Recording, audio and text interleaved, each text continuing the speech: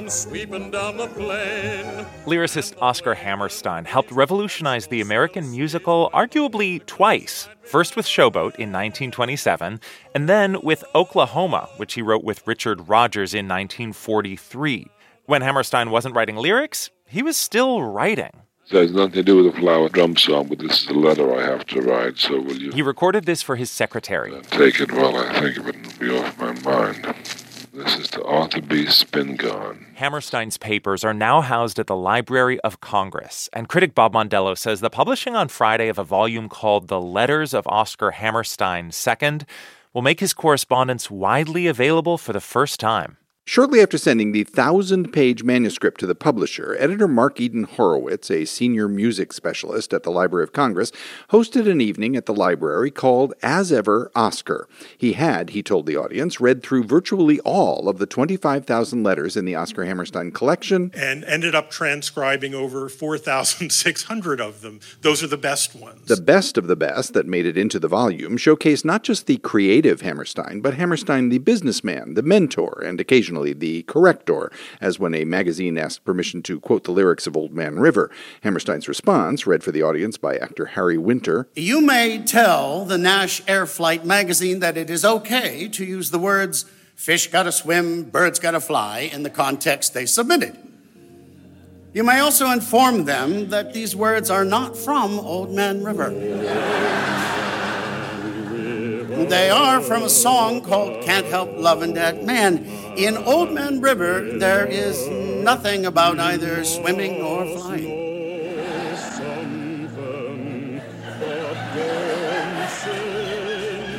It is mostly rolling. He would later have to correct even his own lawyer about this particular song.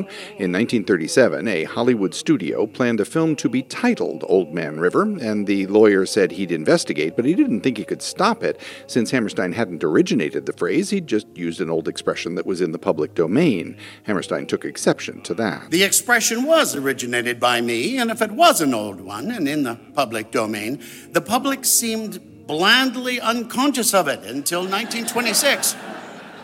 When the song was introduced. I had never heard the expression before, and neither had you. Not that Hammerstein was always right. After a backer's audition for Carousel, he got a note from a potential investor who was also a farmer, praising his work, but saying if accuracy mattered, he might want to fact-check this. The sheep aren't sleeping anymore. All the rams that chase the ewe-sheep are determined there'll be new sheep, and the ewe-sheep aren't even keeping score. In June? He raised sheep, he said, and they mate just once a year in late autumn, hence spring lamb. Hammerstein replied, a bit sheepishly, I was delighted with the parts of your letter praising my work and thrown into consternation by the unwelcome news about the eccentrically frigid behavior of ewes in June. I have since checked your statement and found it to be true. It looks very much as if, in the interest of scientific honesty, I shall have to abandon the verse dealing with sheep. For the record, he did not. Also for the record, the reason we have this full exchange is that Hammerstein kept not just the letters sent to him, but carbon copies of his replies, detailed missives to directors who wanted to make changes after opening night, to movie censors who wanted to clean up Carousel lyrics, to other authors who asked him for advice, and to the many folks who suggested source material they thought Rodgers and Hammerstein should musicalize. In the late 1940s and early 50s, they were offered Pygmalion and The Once and Future King. They passed on both, happily for the team of Lerner and Lowe, who turned them into My Fair Lady and Camelot. They also passed on Don Quixote, Peter Pan, and Mary Poppins, and their lawyer actually optioned Tevye's Daughters before they decided they weren't the right fit for the material. In fairness, during those years, they wrote South Pacific, State Fair, The King and I, Cinderella, Flower Drum Song, and The Sound of Music, so it's not as if they didn't have some decent ideas themselves. They also had to bat away movie stars who wanted to be in their musicals. Imagine if they'd acquiesced. The hills are alive when Doris Day wanted this part. with the sound of music. Hammerstein noted that the movie version was still years away, by which time Day would be in her mid-40s, hardly the near schoolgirl Maria they had in mind. Worked out pretty well with the singer still in her 20s. The hills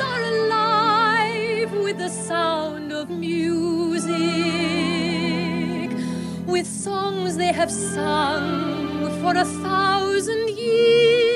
Years before, Hammerstein had also rebuffed Jimmy Cagney's offer to produce the movie of Oklahoma if they'd let him play Curly. As for public requests to use their work, he had to be careful, as he wrote to Paul T. Hurt Jr. in February 1952. "I cannot give you permission to use the album of South Pacific in the way that you describe," he wrote. "Once we open the gates, our copyright will be generally abused all over the world. I suggest, however, that if you forget that you wrote me this letter, I will forget that I turned you down. Then you might go ahead and do it, and once it was done, I am quite sure I would not try to put you and the Cub Scouts in jail." Theater wasn't Hammerstein's only interest. Many of his letters concern his involvement in the civil rights movement. He was on the board of the NAACP. Following World War II, he worked feverishly to promote peace in articles, letters, and speeches. Today, our title to life, liberty, and the pursuit of happiness is heavily mortgaged. Foreclosure can come without notice, with the dropping of one bomb in the right place, and it doesn't have to fall right on your head either. It can miss you by 20 miles and still kill you. He wrote this in 1952. Now, you would think that all men and women in the world would be uniting to defend themselves against this condition. You would think they would be applying all their energies and ingenuities to conceiving ways to stop it. His conception, articulated in earnest correspondence with the likes of General Douglas MacArthur, was that there ought to be a world power that could enforce sanctions when governments wage war. And if that seems to speak directly to us in this moment, imagine editor Horowitz's surprise. I felt like Oscar had actually written to me When he read a 1942 letter from Hammerstein to composer Jerome Kern. "Knowing that you file your letters and I file copies of mine, it is quite possible that in a couple of thousand years, some archaeologist might dig up either the original or the copy, and seeing the date will be completely puzzled that during the Great War, so long a letter could be written without some reference to it. It will be hard enough for him to understand how people could be so dumb as to wage wars like this, but once in them, how could they possibly be interested in such things as I discussed so seriously in this letter? Well, Mr. Archaeologist, that's the way we were in those days." Thanks to the Library of Congress and archaeologist, or rather editor, Mark Eden Horowitz, it hasn't taken 2,000 years to discover the erudite, sometimes irascible letters of Oscar Hammerstein, or to understand why their author took so many things so seriously. But yeah, the puzzlement about war is a puzzlement. Sure is. I'm Bob Mondello. When I was a boy, world was better spot. What was so was so.